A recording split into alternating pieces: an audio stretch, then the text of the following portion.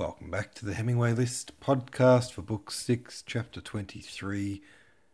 Why do you think the Countess is afraid of Andre? Do you think the Countess wants Andre and Natasha to get married? Why or why not? And what do you think of the thoughts of Natasha and Andre when they were discussing the proposal?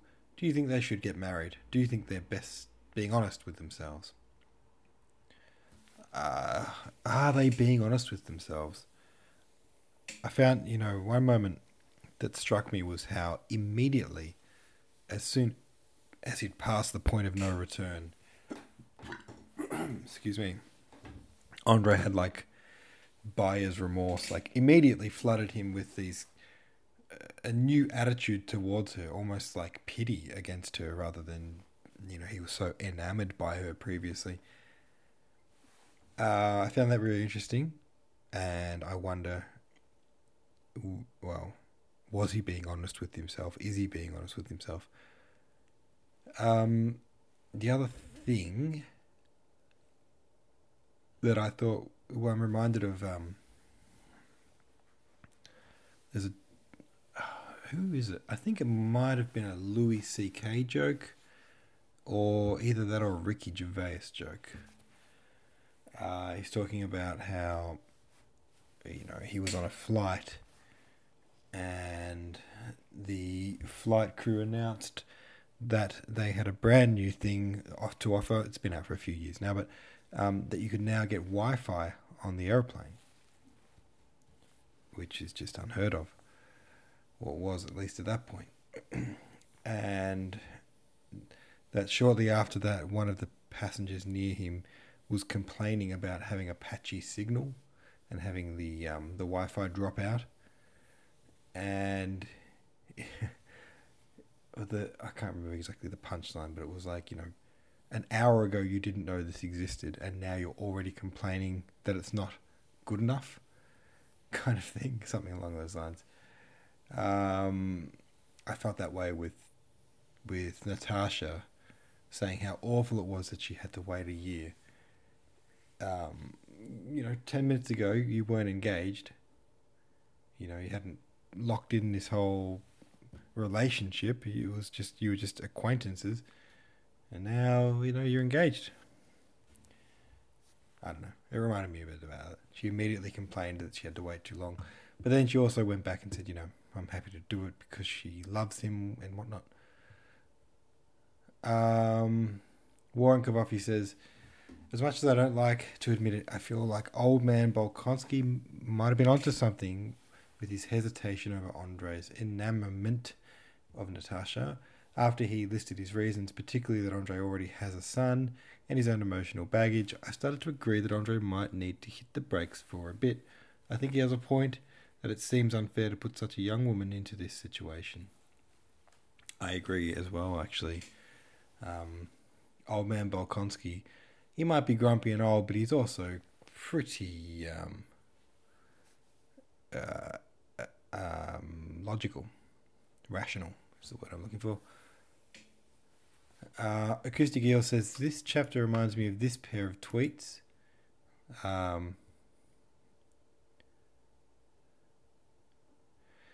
It says, you'll need to stop craving on attention from someone and work on yourself. And then a follow-up tweet from the same person saying, never mind, he texted back. That's pretty funny.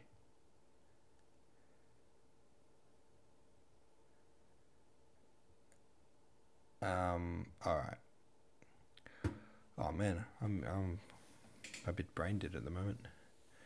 Stephen Foxbat says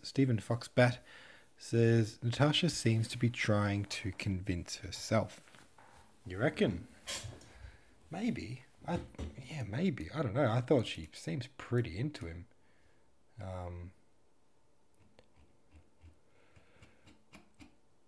I don't know. Let's read and see. Oh, sorry. I'm very tired. I'm half asleep.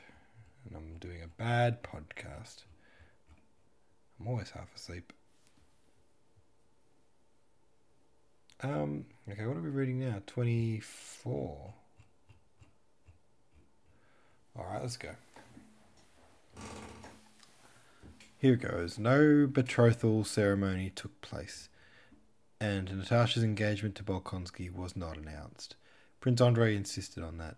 He said that as he was responsible for the delay, he ought to bear the whole burden of it, that he had given his word and bound himself forever, but that he did not wish to bind Natasha and gave her perfect freedom.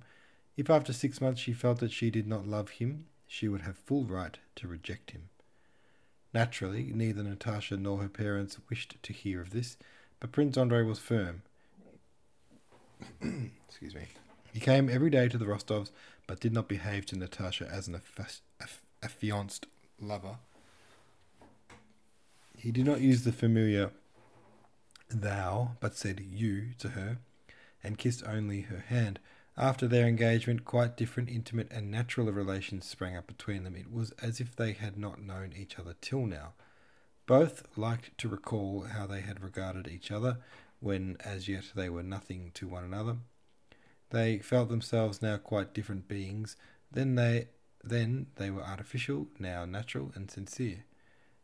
At first, the family felt some constraint in intercourse with Prince Andrei.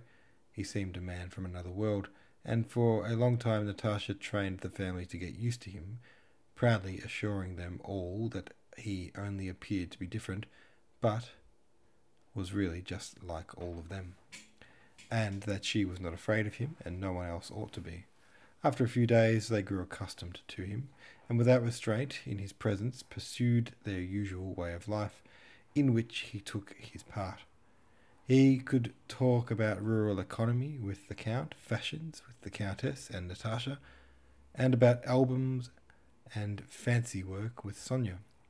Sometimes the household, both among themselves and in his presence, expressed their wonder at how it all happened, and at the evident omens there had been of it. Prince Andrei's coming to Otradnoe, and their coming to Petersburg, and the likeness between Natasha and Prince Andrei, which her nurse had noticed on his first visit, and Andrei's encounter with Nicholas in 1805, and many other incidents betokening that it had to be. In the house that poetic dullness and quiet reigned, which always accompanies the presence of a betrothed couple. Often, when all sitting together, everyone kept silent. Sometimes the others would get up and go away, and the couple, left alone, still remained silent. They rarely spoke of their future life. Prince Andrei was afraid and ashamed to speak of it. Natasha shared this, as she did all his feelings, which she constantly divined.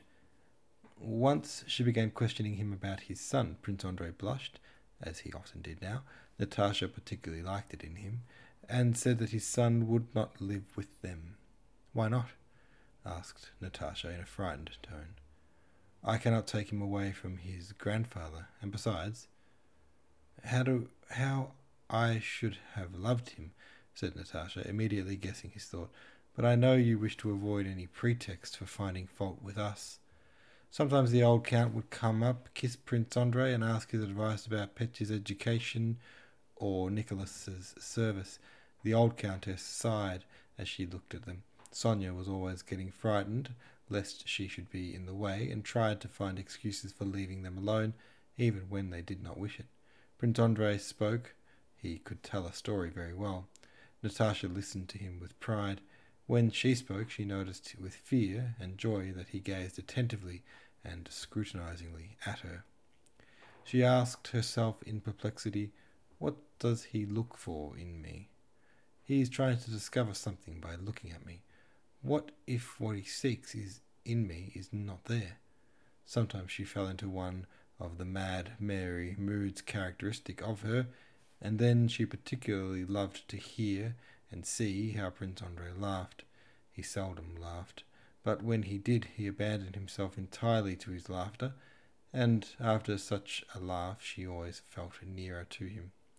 Natasha would have been completely happy if the thought of the separation awaiting her and drawing near had not terrified her, just as the mere thought of it made him turn pale and cold. On the eve of his departure from Petersburg, Prince Andrei brought with him Pierre, who had not been to the Rostovs once since the ball. Pierre seemed disconcerted and embarrassed. He was talking to the Countess, and Natasha sat down beside a little chess table with Sonia, thereby inviting Prince Andrei to come too. He did so. "You have known Bezikov a long time?" he asked. "Do you like him?" "Yes, he's a dear, but very absurd." And as usual, when speaking of Pierre, she began to tell anecdotes of his absent-mindedness, some of which had even been invented about him. "Do you know I have entrusted him with our secret? I have known him from childhood. He has a heart of gold. I beg you, Natalie," Prince Andrei said, with sudden seriousness. "I am going away, and heaven knows what may happen. You may cease to...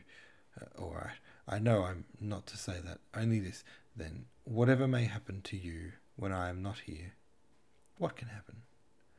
"Whatever trouble may come," Prince Andrei continued, "I beg you, Mademoiselle Sophie, whatever may happen, to turn to him alone for advice and help. He is a most absent-minded and absurd fellow, but he has a heart of gold." Neither her father, nor her mother, nor Sonia, nor Prince Andrei himself could have foreseen how the separation from her lover would act on Natasha. Flushed and agitated, she went about the house all that day, dry-eyed, occupied with most trivial matters, as if not understanding what awaited her. She did not even cry when, on taking leave, he kissed her hand for the last time. "Don't go," she said, in a tone that made him wonder whether he really ought not to stay, and which he remembered long afterwards. Nor did she cry when he was gone, but for several days she sat in her room, dry-eyed, taking no interest in anything, and only saying now and then, "Oh, why did he go away?" But a fortnight after his departure, to the surprise of those around her, she recovered from her mental sickness just as suddenly, and became her old self again, but with a change in her moral physiognomy, as a child gets up after a long illness with a changed expression of face. All right, there we go. Natasha. Natasha. Oh, Natasha. I feel bad for her at this moment. She's in over her head, I feel. All right, have a say about it on the subreddit. Thank you very much for listening, and I will see you tomorrow.